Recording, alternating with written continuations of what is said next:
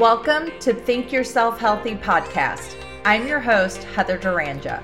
I'm a registered dietitian nutritionist, cognitive behavior specialist, personal trainer, and recovering perfectionist turned professional half-asser. Thanks for being here and for taking the journey with me from surviving to thriving. Let's dive in with today's episode.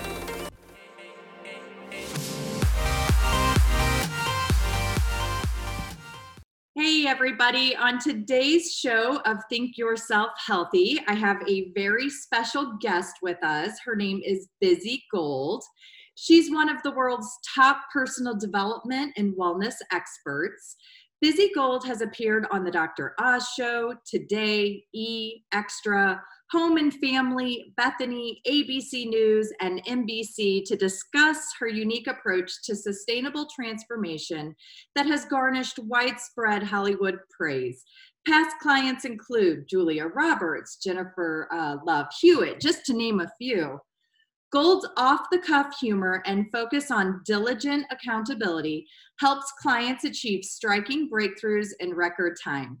An industry disruptor to the core, Gold is bulldozing the model of coaching that financially preys on countless people across the globe, replacing it with a sustainable model that puts the client's swift breakthrough at the forefront of all sessions.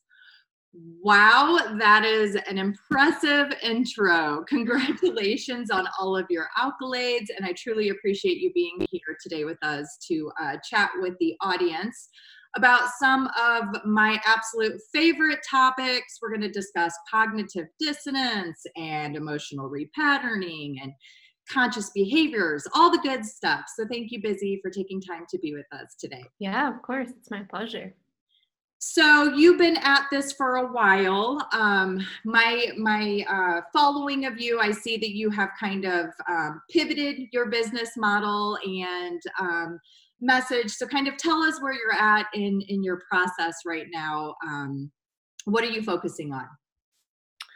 Well, I am the founder of Booty Yoga. So that was really where I first, I think, came into the public eye.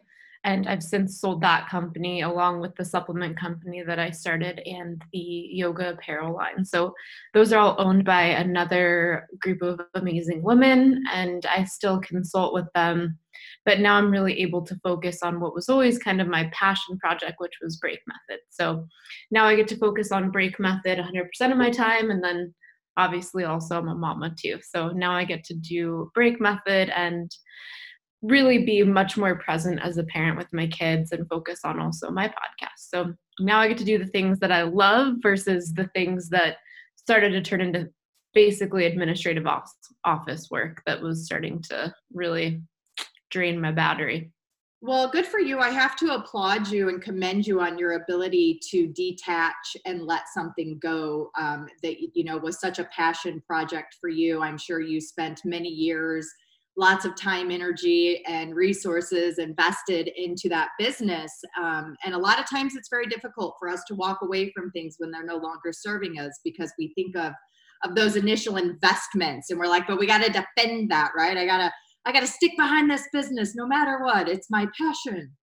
So congratulations to you. Was that an easy decision or something you kind of struggled with? Oh, I built the company to sell it. So selling it actually for me wasn't really letting it go. It was a big win for me. So I would say that was probably a huge turning point in my life because I had spent 10 years working to sell the company. It was never my intention to own a company that large.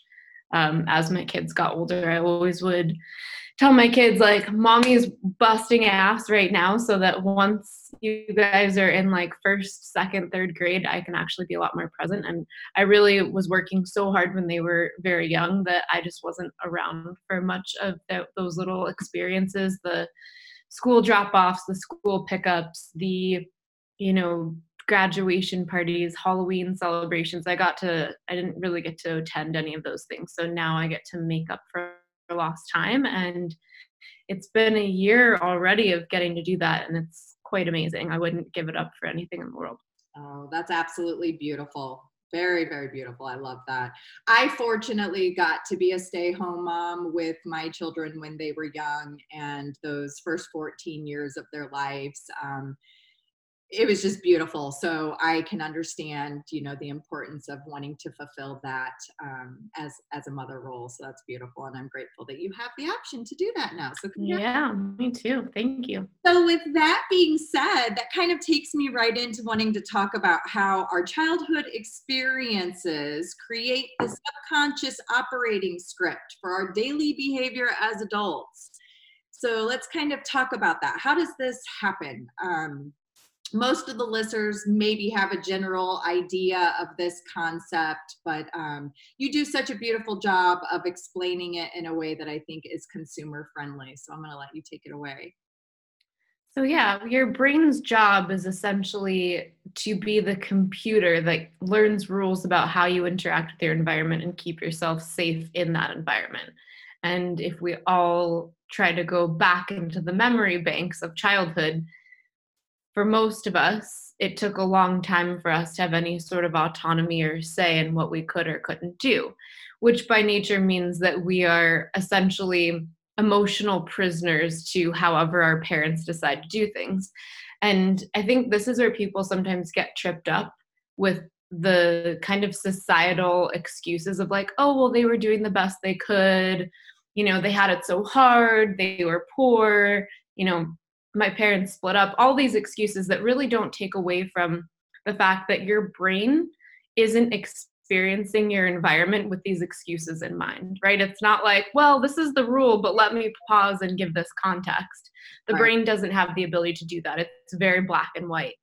So it serves us a lot better to look at this sort of patterning experience in simple terms of input output and kind of move those societal excuses, if you will, out of the equation, at least in the beginning, so that we can really assess what the pattern is. So essentially, what these patterns are, we refer to them as source belief patterns in break method.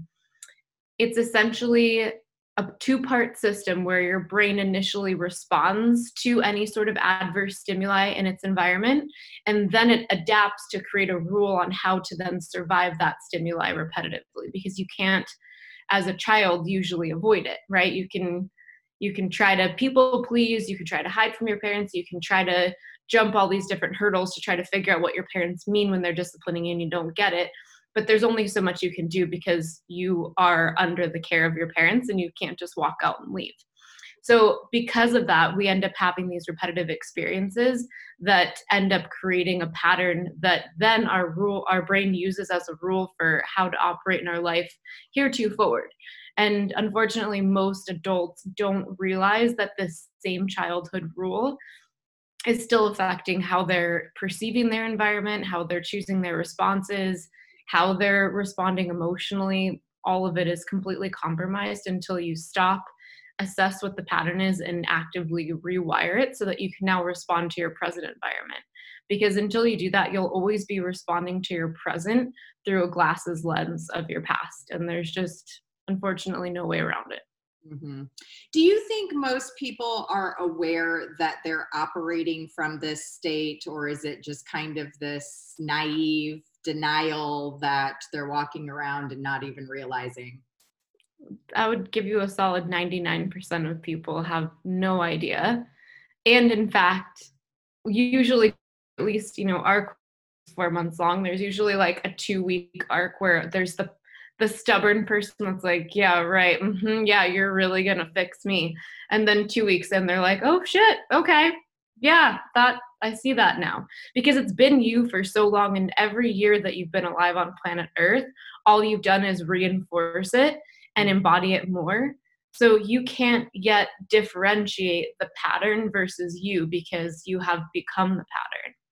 So there's a very specific process by which we lovingly and with accountability teach you how to dissociate from this pattern, and it can feel really uncomfortable and really triggering, and it inevitably brings up some pretty yucky things about how you've been interacting with people and living your life that you probably wish that you could undo or had undone sooner.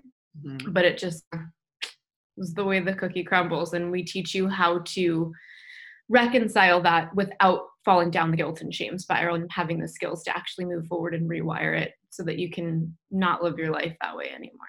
Right. That's beautiful. So do you think that there's, if 99.9% of us are walking around, we're completely naive, unaware of our own patterns and behaviors, how does that 0.1%, what is it that specifically, have you noticed any like patterns or like some sort of similarities of something that happens in their life that causes them to be like that, have that wake up and realize, oh shit, I've got to start taking responsibility for me and becoming mindful and aware and recognizing?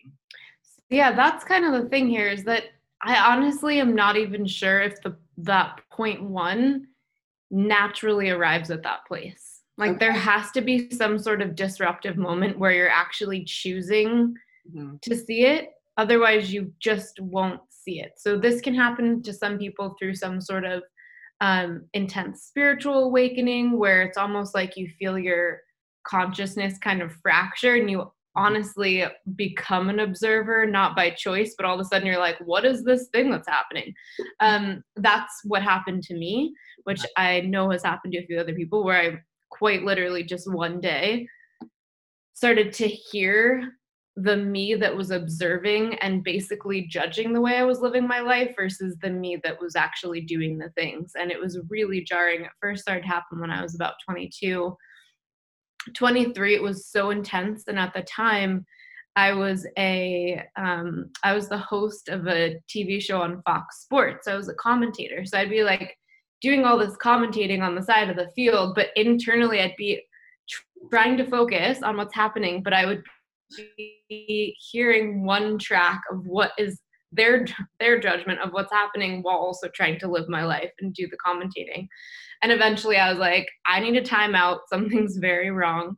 But it was honestly exactly the process that had to happen for me to be able to uncover what break method is and how it works. So without that sort of esoteric or spiritual, magical, whatever you want to call it, interrupting moment, I don't even think that it would have happened to me. And like I said, it was not comfortable, and it took honestly a solid 10 years to try to actually figure out how to use it productively instead of let it make me even more anxious and fractured. So I think there are some people that have that, whatever that thing is that happens to them from some sort of external disruptive force. But most people have to be in enough pain that they're willing to say, like, okay, something's got to be wrong here. And the only common denominator is me. So maybe I should figure out what that is. Right. So I feel like it has to be something where you basically raise your own hand and you're like, I don't know what it is, but I'm clearly doing something wrong, so I should probably work on it. Yeah, that's unfortunately it's the way it is. And yeah, I mean, that's exactly the way it happened for me. It was very similar around 25. I just started realizing, wait, what is happening here? And kind of stepping back and observing and recognizing things that just didn't feel right. And that's where that kind of journey began. But no one told me how lonely and crazy and like scary. And I mean, there were suicidal moments where I'm like, what the fuck? Like, is this really what this is supposed to be? It's so lonely. And well, and it feels, if you're doing it correctly, when I say dissociative, it literally is like your consciousness is fracturing into separate parts, because in order to actually separate from the pattern and rewire the pattern, obviously on one hand, there needs to be some sort of mindfulness where you're observing your behavior, but then there needs to be another portion of that where it's not just observing the behavior, it's actually separating out the behavior part of you that is reacting from the part of you that just is and is processing. So that feels very crazy. Feels like you're taking crazy pills for a while. Yes. And it can be lonely because it's really challenging to talk about that with other people without them, feeling like you probably need to go to the loony bin. Right. Well, but this is why this process really needs to be normalized. And I think if we were to go back, indigenous cultures had a way of doing this through vision quest and medicine ceremonies, where it's like you're actually thrust upon you this opportunity to literally go break apart your consciousness and figure out where you have to let childhood go and keep moving. And we just let all of those practices go. Yeah. Well, not only do we let those practices go, but then also we suppress all of the emotional junk that's happened all over the years. We never really question any of that content that we have absorbed, and we adapt it as our identity. And then as we start questioning this identity as this observer, we realize, oh shit, there's parts of me that are no longer that I identify with. And that's a frightening place to be. That's where, we can talk more about cognitive dissonance and how that comes in to try to, shift us back over to that safety zone. But anyway, I think that it's important that we talk about this because there's I see such a huge movement, this really big consciousness waking that's happening with individuals, and they're really questioning their realities and their lives. And I see them take steps forward with wanting to make progress, and then they get stuck. They are sucked back into that healing loop, and then, they're back on that self-sabotage wheel and stuck in that place. And it's a very, it's a disheartening place to be, because you feel like, gosh, I want this so bad and I'm trying to do the work, but then boom, the barriers step in and knock you back into that negative healing loop. So let's talk about what emotional addiction cycles are. I know this is something I didn't realize was so innately ingrained in me. And I literally, defended it with my life, even though it wasn't serving me, until I was able to push through that cognitive dissonance and get over to the other side. So let's talk about that. So similar to the belief pattern, which is how your brain is going to make a snap judgment about what your environment means and how you interact with your environment in a safe way, keeping in mind that safety to your brain just means known cause and effect, right? It's repeated enough cycles that it can say, if X, then Y. That's all safety really means. So for you and everybody else, safety actually probably means heartbreak, letdown, chaos, right? All these actually negative things, but because your brain knows if we put in X, then Y happens, it perceives safety so long as that thing is not death. Mm-hmm. Right?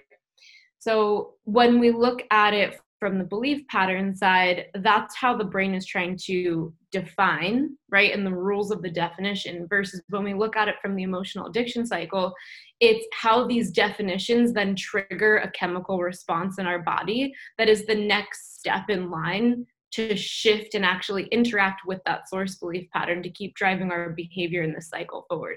So the source belief pattern really works in tandem with the emotional addiction cycle. Mm-hmm.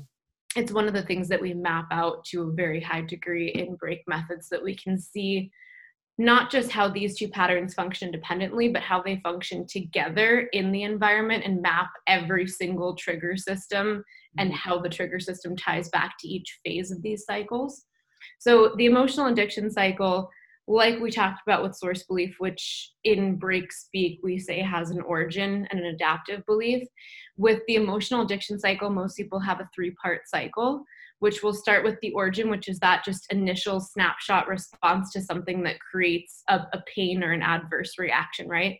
Mm-hmm. One thing that's important to keep in mind here is that a child comes into the world embodying, like the Taoist philosophy refers to as the Pu, right? The uncarved block of wood. So the uncarved block of wood doesn't yet really understand sadness, anger, frustration, why mom would yell or dad would hurt mom, right? None of these things come into play. You're just this uncarved block of wood. So there's a high level of innocence, very low level of jaded nuance of understanding the world. So it doesn't really take much in the environment to have that first adverse chip, right? The first adverse chip could be like, mommy, I want a hug, and not even realizing that mom's on the phone, doesn't see you, and walks away, right? For all we know, that actually could be your initial impact of being abandoned, even if we were to look back and we're like, my mom never abandoned me. It's like, okay, well, that's not really how your brain functions. Right. Your brain is very literal. Mm-hmm. So when we go back to these moments with emotional addiction cycle, what was the very first emotion that was elicited from that first chunk of wood being chipped off? It's usually fear, because it is a chip that is going to feel unknown and you don't have something to then define it against or compare it to.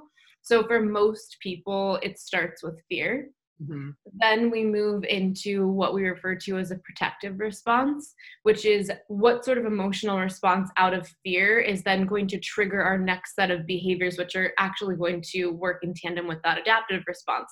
How are we going to keep ourselves pulled back or adapted to that certain stimuli so that we don't get hurt again, right? Right. But unfortunately, and this is why it's a 3-part cycle, it doesn't really matter when we're a child what steps we try to take to protect ourselves, because we're still powerless to our parents. So the cycle starts over again. This is where I crudely refer to emotion number 3 as our fuck it response, which is when you got hurt, you tried to fix it, and you still couldn't fix it. When that powerless feeling kicks in, you hit that fuck it button, which is when you default to usually your most intense and probably most chaotic of all the emotional responses, which is that fuck it response, which for most people is going to be anger. The most common 3-part system is going to be fear to anxiety to anger. Anxiety, even though most of us that have ever experienced anxiety would certainly not equate it with productivity. Mm-hmm. The process of anxiety is actually the brain attempting to be productive with, you could do this or you could do that, or maybe if you do this or you check that or you check this, then maybe you'll keep yourself safe. Yeah, you know? So it's like going through and scanning files, looking for the exactly. You know, like anxiety is this, you know, like genius that comes in with these 3 million steps you could try to take to not set off the fear stimulus again, even though they're not rational. So it's not actually going to have a productive experience in our tangible world. Our brain gets highly addicted to anxiety because it feels like it's fixing things and it feels like it's being productive. So the most common cycle is going to be fear to anxiety to anger, because no matter what you do, eventually that anxiety is not actually going to be productive, and all of the long laundry list of things that it gave you, especially if that turns into some sort of OCD type of behavior, it's only going to lead you to then getting really pissed and feeling even more powerless or trapped or frustrated. So usually that's going to be an anger or frustration one. Right. It's really interesting. I'm really glad that you brought up the example that you do about wanting a hug, because I feel like there's this kind of misunderstanding around these childhood traumas that we experience. And a lot of adults think, well, I didn't have any trauma. I lived a very good childhood. I had, a very safe home environment with 2 loving parents. I don't need to explore anything there. There's nothing there to check out. And unfortunately, as you mentioned with that example, the adult isn't going to equate that moment as being a traumatic event in their life that literally shaped how their adult behavior was going to be formed. So how do you articulate, like, for the average person out there who thinks they lived this great life and they have no work that needs to be done from, childhood traumas, how do you encourage them maybe to rethink that? Like, does that make sense? So yeah, it absolutely makes sense. And I would say some of the clients that I've had a private practice for a long time, but in my 4-month course, we've had about 3,000 students graduate to date. So that's a lot of people working 4 times a year, 4 months straight with that person. And all the time, I have the people that are constantly self-sabotaging. Nobody ever wants to date me. Like, it doesn't matter what job, I just never really like my job, right? There's always some sort of present moment discomfort or stagnation. You're like, I just don't know where it come from. My childhood was perfect. A lot of those people actually have some of the most ridiculous cycles. They're just really unwilling to look at them. And eventually, once we uncover what it is, there's usually a moment where they laugh and then they're like, oh, this is so embarrassing. Like I said, no one gets out of this scot-free. It doesn't matter how perfect you think your childhood was. Everyone's brain has a pattern, period, full stop.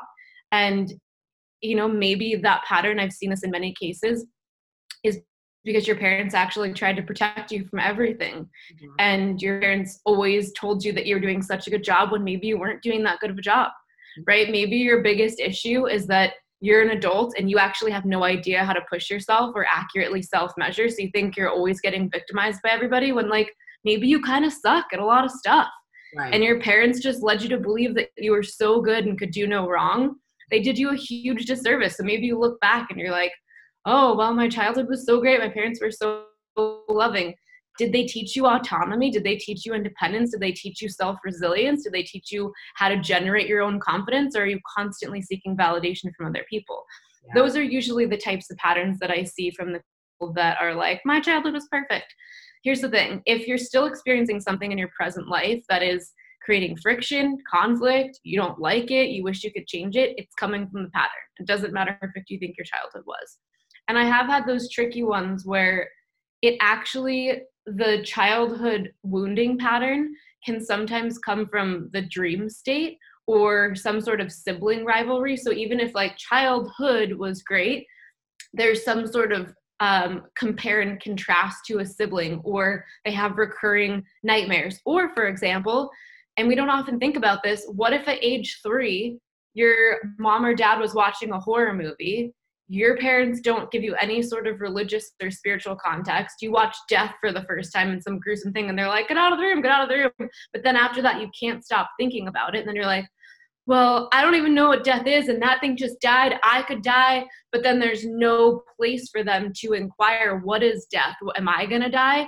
What and even think about bigger existential questions. And I think adults don't realize how much kids think about these things because they might not have the language to express that to you as an adult. Mhm. But I've even seen wounds like that create anxiety and OCD where the parents like, I don't, my kid's just a crazy person. I'm like, is there anything that you can think of, like exposure to horror movies or like the death of an animal that wasn't handled well?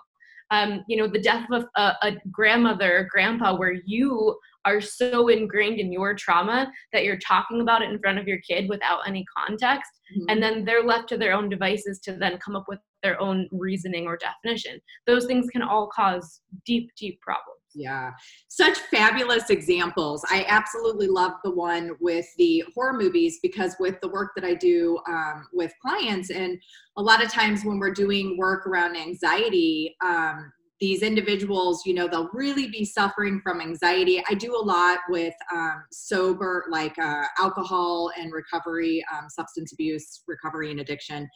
Anyway, when we're exploring things around anxiety and trying to get to the root of where this potential anxiety is coming, I'll often start, asking probing questions and ask, well, what were you watching before you went to bed? And they're like, oh, I love true crime and da da da da da da da da.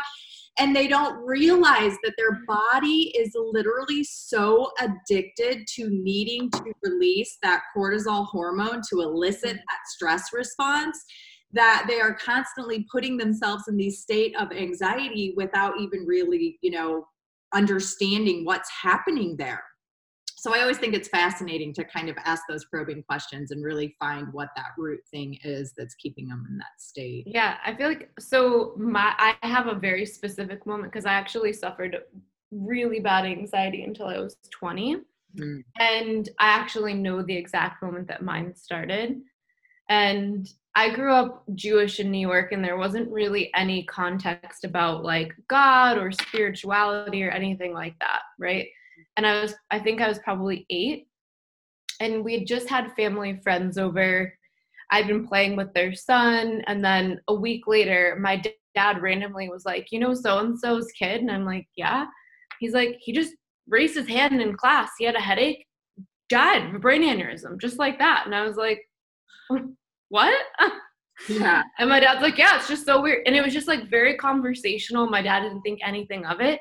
But the thought process for me was, wait, an 8-year-old can die because he was my age? And I was like, so that means that anytime I have a headache, I could die. So I could die in school just thinking I have to go to the nurse. Mhm. And it turned into this complete anxiety arc that was left unchecked and just got worse and worse and worse until age 20. So it can be something as simple as that, where you better believe my dad in that moment did not think that he was going to, a 10-year cycle of anxiety for me in that one moment, but that's exactly what happened. Because I Wow. didn't have the opportunity to talk about it or process it outside of that. Mm-hmm. So as parents also, we've got to be really conscientious about what topics we're bringing up and what we're exposing our kids to, and then also extracting from them what their brain defined that experience as, so that you can potentially offer up other information or a way to pivot out of the fear message and into exposing some sort of new truth. I do this all the time with my kids, because if left to their own devices, they're probably going to lean into something that's pretty detrimental. Right. Yeah, that's such a great point to bring up.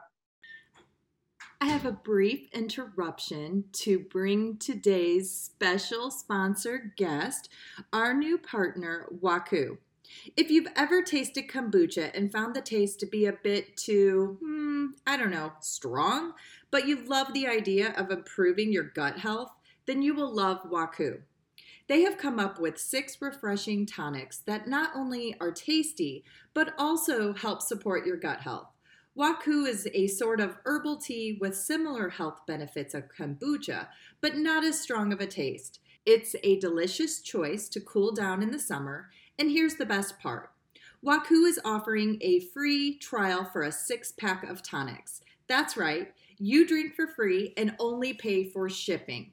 Simply text the word DRINK, DRINK, to 474747 and get a link to get your free trial pack. So text the word DRINK to 474747 for your free trial pack.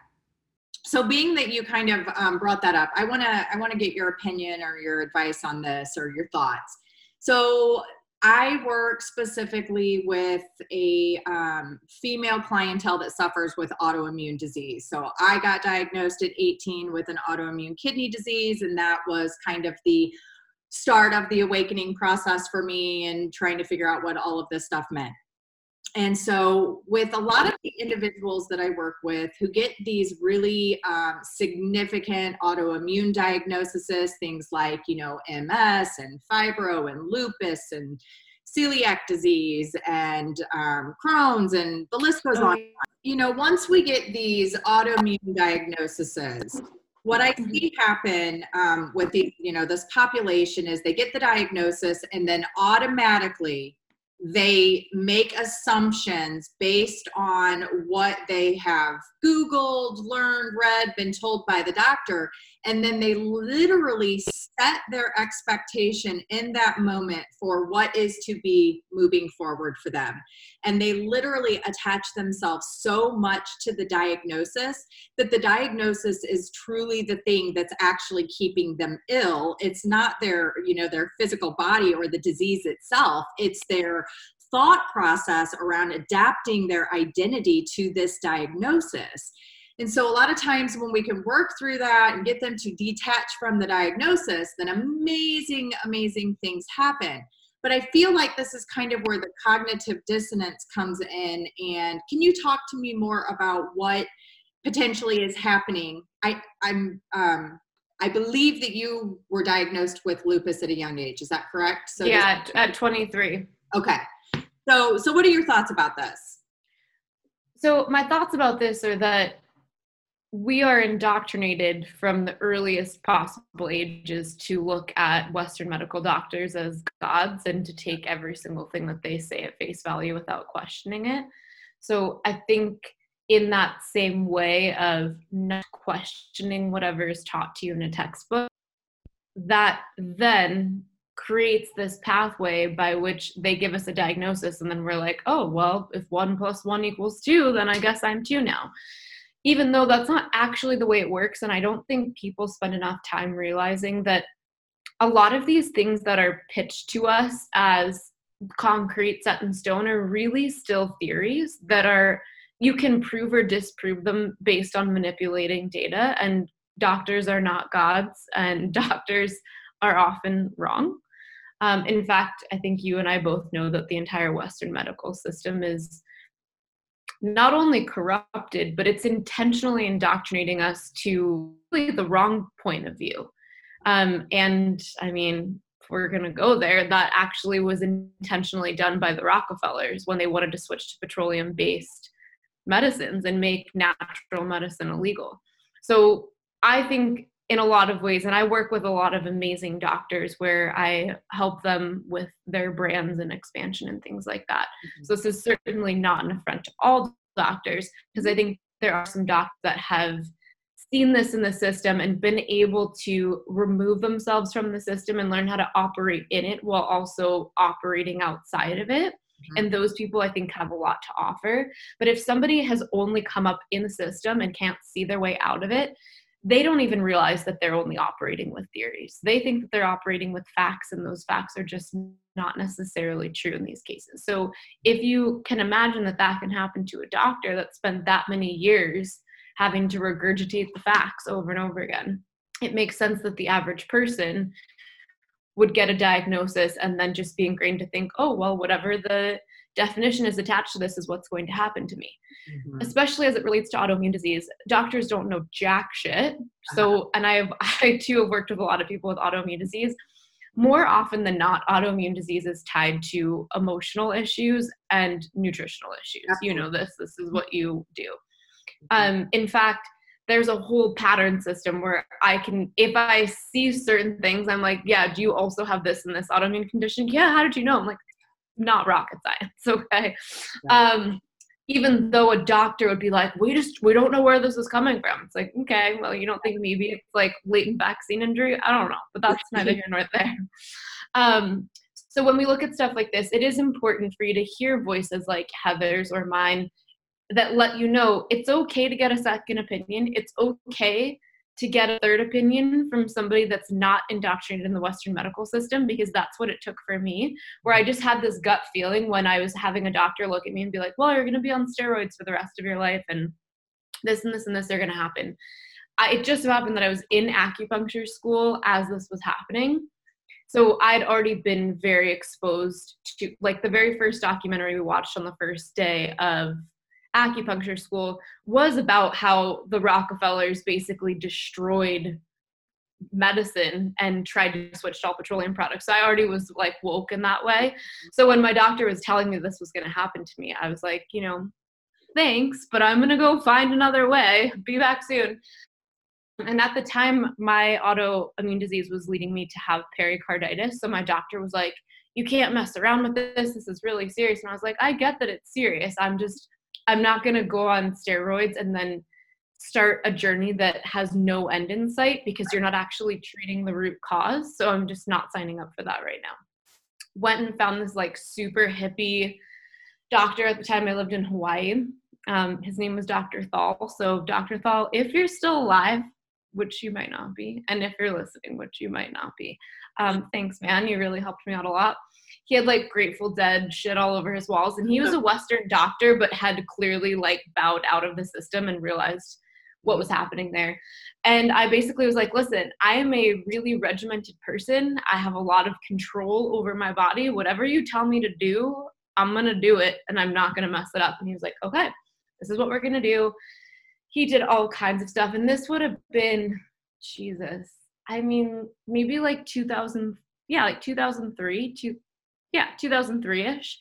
So for us, in the grand scheme of things, like pretty long time, especially as we're looking at the natural health world, mm-hmm. where he like did like, you know, was looking at my live blood and like did all these heavy metals tests and all this crazy stuff. It was like my first food sensitivity test, where he basically was like, oh, you're allergic to basically everything. And I'm like, yeah, I know. Which, you know this, and I'm sure a lot of your listeners do too, but when you're in that state, your body's also going to register as being allergic to like all of these things that when you get back to baseline, you might not necessarily be, but my body clearly was screaming for help at that point. Everything was wrong. Absolutely. So I was in your early 20s at this point? I was 23. I had like just turned 23. Okay. And I had clearly had it for years. Like I think I remember having my first, what I now know was an episode with it at 19. Okay. So it was happening pretty consistently from 19 to 23, but I also was really stubborn at that point. It's like once I stopped having panic attacks and stopped being obsessed with being near a hospital in case I was going to die, I really deviated the other direction where I basically was like, doctors are evil. Like, I'll only go to the doctor if I'm like actually about to bleed to death from like a severed limb. So I think I just was like trying to just go it alone for a few years and just wait it out. I was a raw foodist for a year, which definitely helped a lot, but I also went crazy. That's neither nor there. You were My symptoms went away. You? I was a competitive athlete up until probably like 19 and a half. And then I injured myself, so my ski career was over at that point. Because as a practitioner, I do see a huge correlation between competitive athletes, children who start competitive athletes at a young age. By the time they get into their early 20s, their nervous system is already so trained to be in such a state of constant stress that we see, fertility issues and a lot of autoimmune start to present between that 18 and 25 mark. And I think a lot of it has to do just with the discipline. There's so much discipline. You can speak to it specifically. But do you feel that maybe that did play a role in the development of the lupus? So for me, competitive sports, and everyone's different, but competitive sports for me were actually the only time that I could be calm and relaxed. And I think when you have that anxiety pattern from something completely unrelated, like mine wasn't anxiety coming from like academic pressure or anything like that. It was all internal existential questions about like becoming literally obsessed with like, but I could die at any second. I don't want to die, right? It's not a rational thought process. My anxiety attacks, I mean, I'm sure for some they got pretty bad. Mine were really debilitating to the point where it was like multiple times a day I'd be like convulsing. I wouldn't be able to see anymore. I couldn't hear. It got to a point where I really, even in early college, I started college when I was 17. I couldn't even drive more than a few miles without pulling over to start hyperventilating. Wow. So actually for me, the only times that I was calm and relaxed were when I was focused on sports, and it's because my mind wasn't idle, right? So anytime there was focus on something, I had to do something, it was easy not to have a panic attack because my idle mind was not fixating on this other anxiety loop. So for me, really competitive athlete stuff, that was actually very calming, gave me a lot of joy. Okay. And I think actually when this kicked in, it was that I didn't have that anymore. So then it was just like, well, now I'm injured and now like all I have is idle mind time. Right. So I think it just got worse and worse and worse. And then I had a pretty big epiphany and breakthrough right before I turned 20 where I have never had a panic attack ever since. It was definitely more of a spiritual moment. So from that point forward, the interesting thing is I think then the damage had already been done to my body. And that when I started to calm down, I actually went like my first 6 months ever without anxiety. And that's when my lupus kicked in. It was like, I let my body relax. And then my body was like, okay, so on this really deep level, now we have this thing that's going to come out. And I'm like, oh, great. I just dealt with this thing. And now, and I think it's because there was this suppression of it. Yeah. And then once I relaxed, it was going to have to come out one way or another because it was on the deepest levels of my body and it had to come out. Yeah. Wow. Well, thank you for sharing that. I appreciate that. Yeah, of course. So let's talk about cognitive dissonance and what it means. I think that there's a lot of people just don't understand. They just don't understand what's happening to them when they're having these thoughts, and then they're right back to embracing the old thoughts instead of trying to continuously have the new ones. So talk to the audience, explain kind of what cognitive dissonance is and how we can start to overcome it. So going back to the brain's number one job is to keep you safe, and safety to your brain simply means repetitive or known cause and effect. Your brain is resistant to any new information that would force it to change its current rules and guidelines, okay? One of the things that I think people don't really take into account, and it's one of the steps that we take in Break Method, is sifting through all of the things. I always, if everyone holds the image of imagining that you're a little kid holding like a laundry basket, and as you're growing up, everyone around you is throwing certain beliefs either on purpose. They're like, hey, catch this. Or you don't even realize that they're like tossing it over your shoulder because all you're doing is trying to live your life holding this basket. Your school puts things in there. Your mom puts things in there. Your grandma puts things in there. Your mom talking about your grandma somehow still puts something in there. So many of us get the media, right? A doctor's appointment, all these things, your religion, everything gets thrown in here. And most of it doesn't get thrown in with context. It doesn't get thrown in with directions. But all of these things go back, and because your pattern has already been created by the time these things are getting tossed in there, every time your brain looks at something, it's looking at what's getting put in the basket through this pattern, right? So, and then it's getting defined, and then it goes into reconcile with your pattern. It's not going against your pattern. Your brain's like, how can we fit this into the existing pattern? Okay, right? So all of these things just keep reinforcing. Then eventually when we get older, we're inevitably going to run into things that don't match the things in our basket. But because we have this rule operating, it's like our brain puts on blinders. So we're like, that's not true, or that's not real, or don't need to pay attention to that. When this act of putting the blinders on is actually just our brain putting the brakes on and saying, it's not safe to take in new information. You already know how to keep yourself safe. Every step you take toward new information puts us at risk. Even though that risk is actually almost always in your best interest. I have a good example of this, and it will be easier for people that have seen the movie The Croods. Okay. Have you seen the movie The Croods? No, I haven't. Okay, so I'll give a little bit of an example of the setting and everything so that it makes sense. So The Croods is probably like a Pixar movie or whatever, but it's about basically this last cave family that stayed alive. Okay. And just kind of like the dawning of the new age, and like the earth is all breaking apart and shifting, and they're like trying to hang on for dear life, right? So the dad, Mr. Crood, is so proud that he has kept his family alive, but he's kept his family alive by always keeping them in a cave, right? So there's this beautiful world out there with like vegetation and animals and oceans and beautiful sunlight, but the family always has to stay in the cave. And his number one rule is fear keeps us alive, right? And he's like, everyone say it with me, like, we're alive because fear keeps us alive. And no matter what, it's like he keeps having everybody run through the rules. And he'll draw what's happening out there inside the cave so they can learn about it, but they never actually get to go out and have their own experiences until something happens, and then they have to leave the cave. And then, of course, they get out there and they're like, what?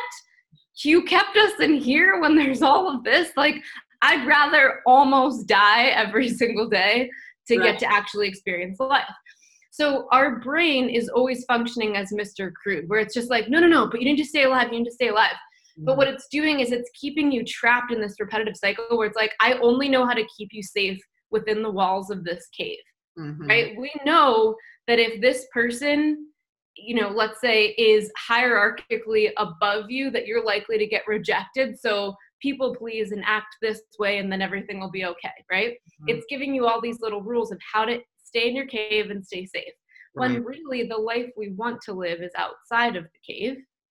But our brain is going to do everything it can. Any single time there's like a crack of light or anything that's going to entice you, like maybe there's something else out there, your brain is going to make you experience cognitive dissonance. So it's when these two beliefs that conflict with each other have to meet head to head. When we look at them on their face, they would negate each other. So the brain is faced with, but this one makes my rule untrue, and if I adopt this one, then literally my entire safety net, the entire cave goes away. So it's going to do everything it can to get you to fight against allowing in new information. When in reality, allowing in new information and having that stirring of cognitive dissonance is actually the number one sign that you're on your way out of the proverbial cave. And while it might not be safe, it's full of new experiences that will allow you to move out of this pattern rather than continue to only live with the pattern. So it really is the best thing you can do. And I always tell my students, once you get into this work, anytime you experience cognitive dissonance, once you actually understand what it is and what happens, you get psyched. Like every time I get faced with something where I'm like, but that doesn't, I'm like, whoo, I'm going to read more, and I get super excited. You should get excited when something butts up against your belief system, but it is virtually impossible to feel that way about it until you've done some preliminary work to understand what's really going on. Okay. So how does a person get started with doing that preliminary work? Where do they begin? So this is where it always gets tricky because I mean, that's what I teach, and from what I teach, there's a very specific sequence of events that have to fire at a very specific time. I always refer to break method as, and it's kind of a bit of a sad way of explaining it, and yet highly accurate. So if everyone thinks of a rat that's in an experimental maze where it doesn't realize it's in a closed system, but all of the doctors are looking at the rat in the closed system. We have to put you into a closed system in which we know what things we're going to poke and prod you to do, so that you have to bump up against the wall and be like, ouch, that hurt. And it's like, okay, that hurt. What was the thought that happened there? And what did you define that hurt as? Okay, now turn left and go there. Ouch, that hurt again too. Okay, what do these two things have in common? There has to be a way to walk them through this maze, basically, so that we can be collecting data, teach them how to bring the data together into a pattern, and then see the way that pattern is operating in their day-to-day life, and how they look at the future, and how they reflect back to the past, so that we can intentionally rewire it and remove all of those connections. So, you know, it's not as simple. The simplest thing where, you know, if you just want to get started with one thing, and it's hard for a lot of people, start shifting into observational mode. Instead of being your thoughts, try to observe your thoughts. Because there's a lot of irrational shit flying around up there that is not coming from you. I would say 70% of most people's internal dialogue has nothing to do with you whatsoever. So that's a really great first way to start. But outside of that, I was shown this very specific process, and it's hard for me to deviate from the process because it's just, I've seen it work without fail so many times over and over again. And anytime someone tries to like cut corners, they're like, oh, well, I can't just this or that, or like, can't you just work with me privately? I can, but it's not the same, because I can get you to the answers quickly, but then you can't take that with you for the rest of your life. So then it's kind of a wash for both of us, because you're going to create new patterns that you now won't know how to do what I do, so that you can stop them from happening, because you'll now be dependent on me. So yeah, that's kind of where I'm at with it. First step, simplest step would be do your best to shift into observational mode. And I feel like this is probably the hardest place for most people to go, because we're so detached from ourselves. We're so distracted with, you know, with our autopilot system ruling us, and not even, you know, being conscious of what we're doing in our daily life. This is a place I know as a practitioner, especially when we're focusing on trying to really get to the root causes. And a lot of times people are having digestive issues and they're really suffering, and they think it's the foods that they're eating. And the reality is it's the environment in which they're eating their food. You know, that's the thing that's having the very negative impact on them. But for the individual to sit back and actually listen and observe themselves in these moments is just very, very challenging. Yeah, we do have a variety of tools that we give people to be able to track these things, because usually having a system to track it makes a lot of sense. And we do teach something called thought mapping, which is relatively simple, and really just about anybody can do it. I can share that toolkit with you if you want as a PDF. If you want, that'd be fabulous. Thank you. I appreciate that. Yeah. So do you believe that individuals can successfully cross the bridge and develop new thought passages through self-guided work? Or do you think that it can be really challenging for us to do that on our own? Everyone that I've seen try to do it on their own, eventually the things that they think are rewiring it, and the directives that they're like, I did all this and this is what's going to work, it's actually just another version of the same thing. So unfortunately, I wish it weren't the case, but without somebody else there to be another set of eyes on your work, they're going to catch all the ways that your brain is trying to trick you into staying stuck where you wouldn't. So I've never successfully seen anybody really truly do that on their own without changing, but changing to a simple variation of what they previously were and being like, I'm totally different. It's like, you're totally exactly the same. Right. I think that's great advice.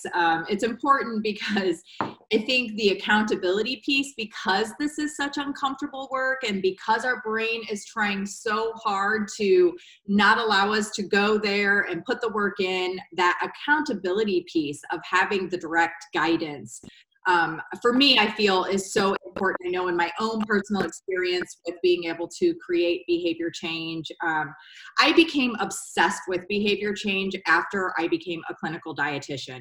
I was working in the clinical world. I was working with diabetes and heart disease individuals, and each week they'd come in and I'd give them all of this amazing education. And then next week they'd come in and we'd talk about, well, what changes did you make? And they'd be like, well, none. And I'd be like, oh, what have I signed up for? Like, I can't do this for the rest of my life. And that's when I, sought out a master's program and really focusing on behavior. But I think it's so important that we have to understand what's happening here, that what's happening with our thoughts is literally having an impact on every single component psychologically and and from a physiological perspective. It all starts with our thoughts, which is, why I named this podcast Think Yourself Healthy, because we have the power. We are such powerful beings. The brain is so amazing. So how does a person start to rewire their emotional thought process? Is there a place to start other than just the observation? Well, you don't start with the observation when it comes to rewiring. So the process is the observation and data extraction, which the way we do it is, I always describe it in terms, if anyone's ever seen the first Mission Impossible where Tom Cruise has to sneak into Langley and they're like lowering him down on a zip cord and there's like laser beams and heat sensors. That's basically what your brain is like when you're trying to extract information. And usually most methods of data extraction, what you're going to get is like the computer serving the file, but with the narrative attached to it and with all these excuses. So it's kind of skewing the data. Yeah. We learned how to go in the back door. So we're literally like Tom Cruising into your brain, only grabbing what we need and then teaching you how to spread it out on the table and look at it, come up with the pattern, because then once we have whatever the pattern is, we go through a stage of testing hypothesis in a variety of ways. Once we've done that, then we actually arrive at the conclusion. Once we have the conclusion, that's only the time that we can start rewiring. And the rewiring comes with, in many ways, doing a very specific opposite of whatever those small finite things are in day-to-day life that will help your brain disprove that and continue that process on for 30 days with no mistakes. Yeah. At that point, usually it's, I would say honestly, most people, we don't expect anyone to have started the rewiring process until graduation in the 30 days beyond. Usually by the beginning of Unit 3, every single student's completely different. Like I did exit interviews all day yesterday, and I had some students that I will admit in the beginning, I was like, God, you have your head so far up your ass. You're so annoying. I'm having such a hard time with you. And at the end, it was like, oh my God, you're like a normal functioning badass member of society. Like, yes, this is why I do what I do. Where it says, if people can't get out of their own way to a point where they can't even answer a simple question without freezing up, it just shows how much work they have to do. And when that person can then be like firing off answers and be super confident and all of a sudden completely different vibe, that's why I do what I do. And that's basically the days that I've had the last few days, where it's just everyone's breakthroughs have been amazing, and they honestly they're showing up that way in Unit 3. So 3 months in, they're already completely different. It's so beautiful. So why aren't we teaching our children this early? Why is this not? I teach my children this, and my daughter and I have been working on a parent-child way to do this, because kids actually love it. Kids actually feel seen, acknowledged, they get it. Like we've spent so long embodying and repatterning ourselves with the same thing over and over again. Kids, they see these things and they're like, oh my God, this is a way for me to share what's going on up here. my daughter loves it. And she'll even have moments where she'll be like, my daughter's nonverbal, so she'll sign to me and she'll say mom, because that's the only thing she can say. But she's like, we need to have a break talk. And I'm like, okay, like, let's go have a break talk. And I'll change hats and I'll be like, okay, I'm taking off my mom hat and putting on my break hat. And we actually have paperwork that we'll work through, because she just is a worrier overall. And my ex is my son's dad.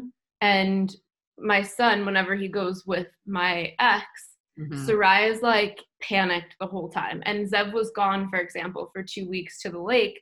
And all of a sudden her anxiety was so bad over the 2 weeks. Because like a mom, where you're like always worrying about your kid, right, she does that not because of anything irrational, but because she has so many experiences of not trusting the dad.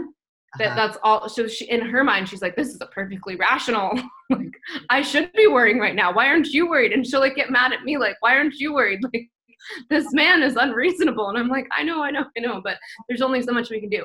So I've actually taught her, because that's when things are really challenging, is when we look at it logically and we're like, technically, like, this man is kind of irresponsible. Like, we should all be a little scared right now. But there's still processes by which you can help rewire your responses to those things, taking into account, you know, what you can and can't do in that moment, what's realistic and what sort of outcome you're looking for. And with Sarai, trying to get her to understand that this is not within our control in this moment. So what we should be highly focused on is getting you not to waste energy in your own life with your heart racing, where you're worrying about this when there's literally nothing that you can do.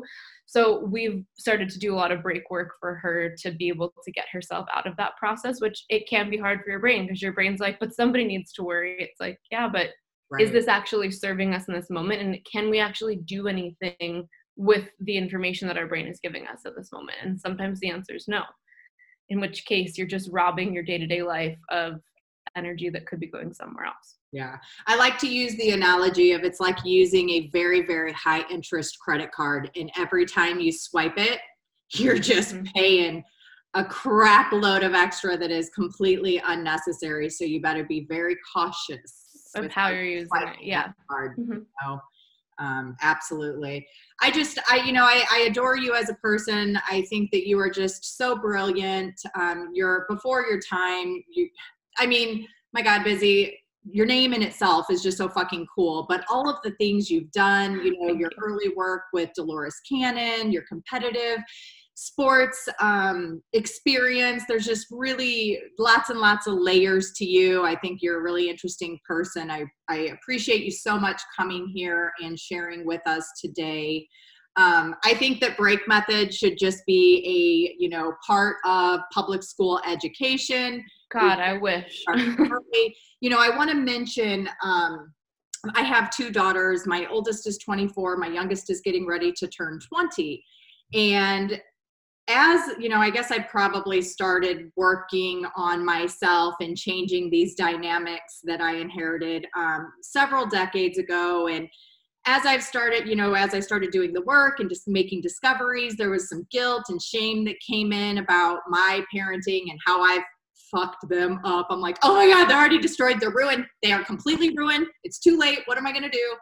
But what I've seen over the years is that as I continue to put the work in myself and better my behaviors and my thought processes and the way I respond, they witness it and they are taking it in, and they are actually putting work in on themselves as well, without it being this very, we got to do the work. You know what I mean? It's just like, it's just a natural consequence of the actions that I'm taking, which I think is really exciting. I want the listeners to understand that no matter what age you're at, it's never too late to start doing the work, because you are so worthy and deserving of truly being able to live your best life, step into alignment, have that autonomy, be able to, believe in yourself and your beliefs, and be able to embrace that and share the gifts and all of it with the world without, fear of judgment. And yeah, we have students in their 60s and 70s all the time in break. And one of the most important things to remember is that, and it's certainly a large chunk of what we do in Unit 3 in Break, everyone inevitably has that moment where you're like, shit, I fucked up my kids. How do I undo this? The process is actually really simple because you just learned how that process happened to you.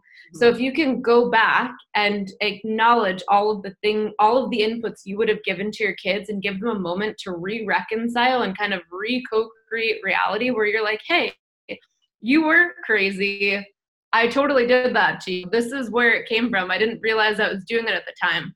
Even just that one conversation, it can make them go back and like delete the file and put in a new file from that point forward. So I've seen relationships, even with adult children, completely get healed because all their brain is looking for is for the parent to actually own up to those inputs that created that negative output so that they can redefine it and be like, oh, okay, so that wasn't me. I wasn't just crazy. Because a lot of kids leave that experience just feeling like they're the one taking crazy pills because the parents are always, parents know best.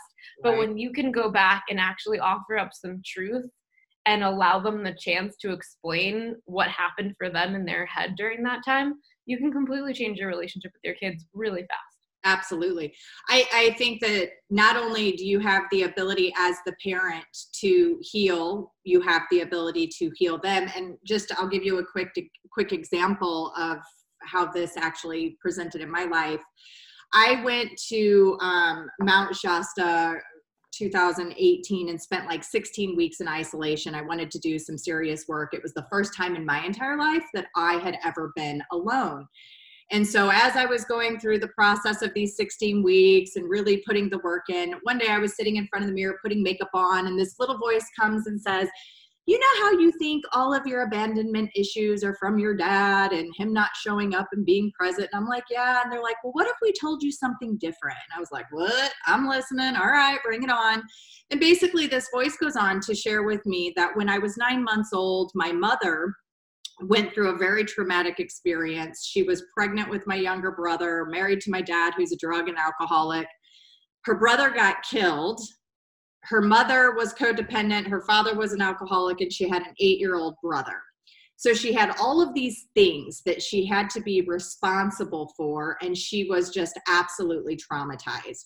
So when she would get home and I, need to pick me up, to nurture me, feed me, she didn't have the ability to do it. And so she wasn't able to meet my needs as that 9-month-old infant. And that's where the abandonment really began.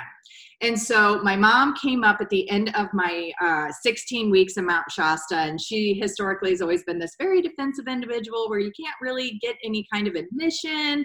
So I pretty much set myself up for, I'm just going to share this information. I didn't expect to get any kind of validation. And so I'm sharing the story as I did with you. And she looks at me and she said, yes, that's exactly what happened. I was so exhausted. I felt so terrible. I felt so guilty every time I looked at you. And it was like in that moment, she was releasing all of the shame and guilt that she harbored from not knowing how to co-regulate her own emotions during that time, much less meet my own. And it was truly a very beautiful experience. I'm so grateful to have had that kind of awareness. And it did change the dynamic of the relationship. It allowed me to release the anger and the resentment and all of the things that I was harboring for my circumstances growing up, Mm-hmm. Yeah. So anyway, thanks for letting me share that. But that was a beautiful moment. It's important for people to realize that often patterns do start that early. So then you can see now where you already had that abandonment pattern, right? Which then you perceived your experience with your dad through that. So it only deepened it and anchored it in even further. So, and that's usually what is the case for most people. And then as an adult, I embraced it by picking emotionally unavailable men to justify that I wasn't worthy and deserving of being loved. Yeah. So, yeah. Well, gosh, thank you so much for being here. I think Break Method is something that the entire world needs. So how can the listeners get their hands on Break Method and be a part of this monumental mission that you are on? Okay, so you can go to breakmethod.com. I'm doing an interactive intro intro course that starts on September 30th. Okay. It's the first time that so essentially our course is 4 months long. Okay. It is certainly a large time investment. Mm-hmm. We do find ways to help you make it self-paced and navigate through it. However, it is 4 months. There's no way around that. So what we've done is we've created an intro program. Okay. That's 6 weeks. It's called the Reset.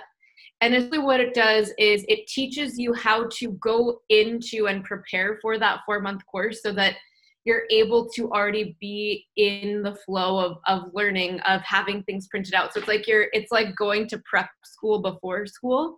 Okay. But it also will teach you all of the intro foundational arc so that should you choose to not continue into winter semester, you can also do like an exit packet there and graduate and then just kind of go it on your own from that point.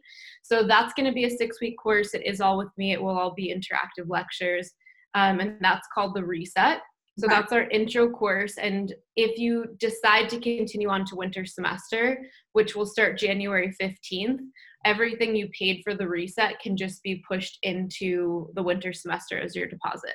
Oh, so you wouldn't have to pay double. It's kind of like if you know that this is something you want to do, but you're intimidated or you don't quite have the funds yet, put your money where your mouth is, get to work for 6 weeks, prove to yourself that you actually can be an academic and can go back to school again, and then roll that right into some New Year's resolutions. So you'd be crazy if you didn't take advantage of that. Yeah, and I'll give your listeners a discount code. We're not doing any discount codes for the Reset, but I'll give your listeners a discount code for that.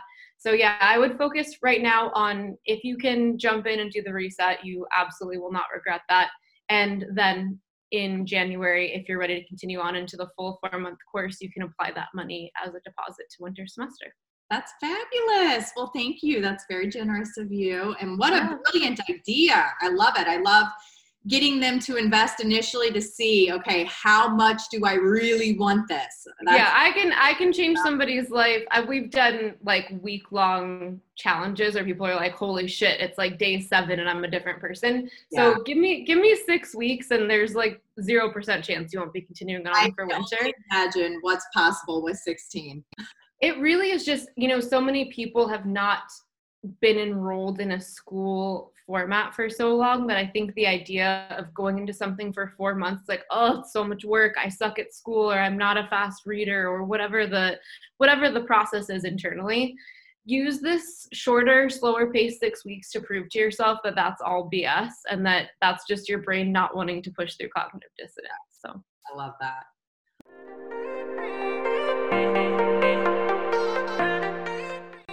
Thanks for joining us on the Think Yourself Healthy podcast. Make sure you leave a review and let me know what you think. I love reading your feedback. Come hang out with me on Instagram at Heather Duranja, and don't forget to take a screenshot that you're listening to the podcast and tag me. I love to share it. See you on the next episode.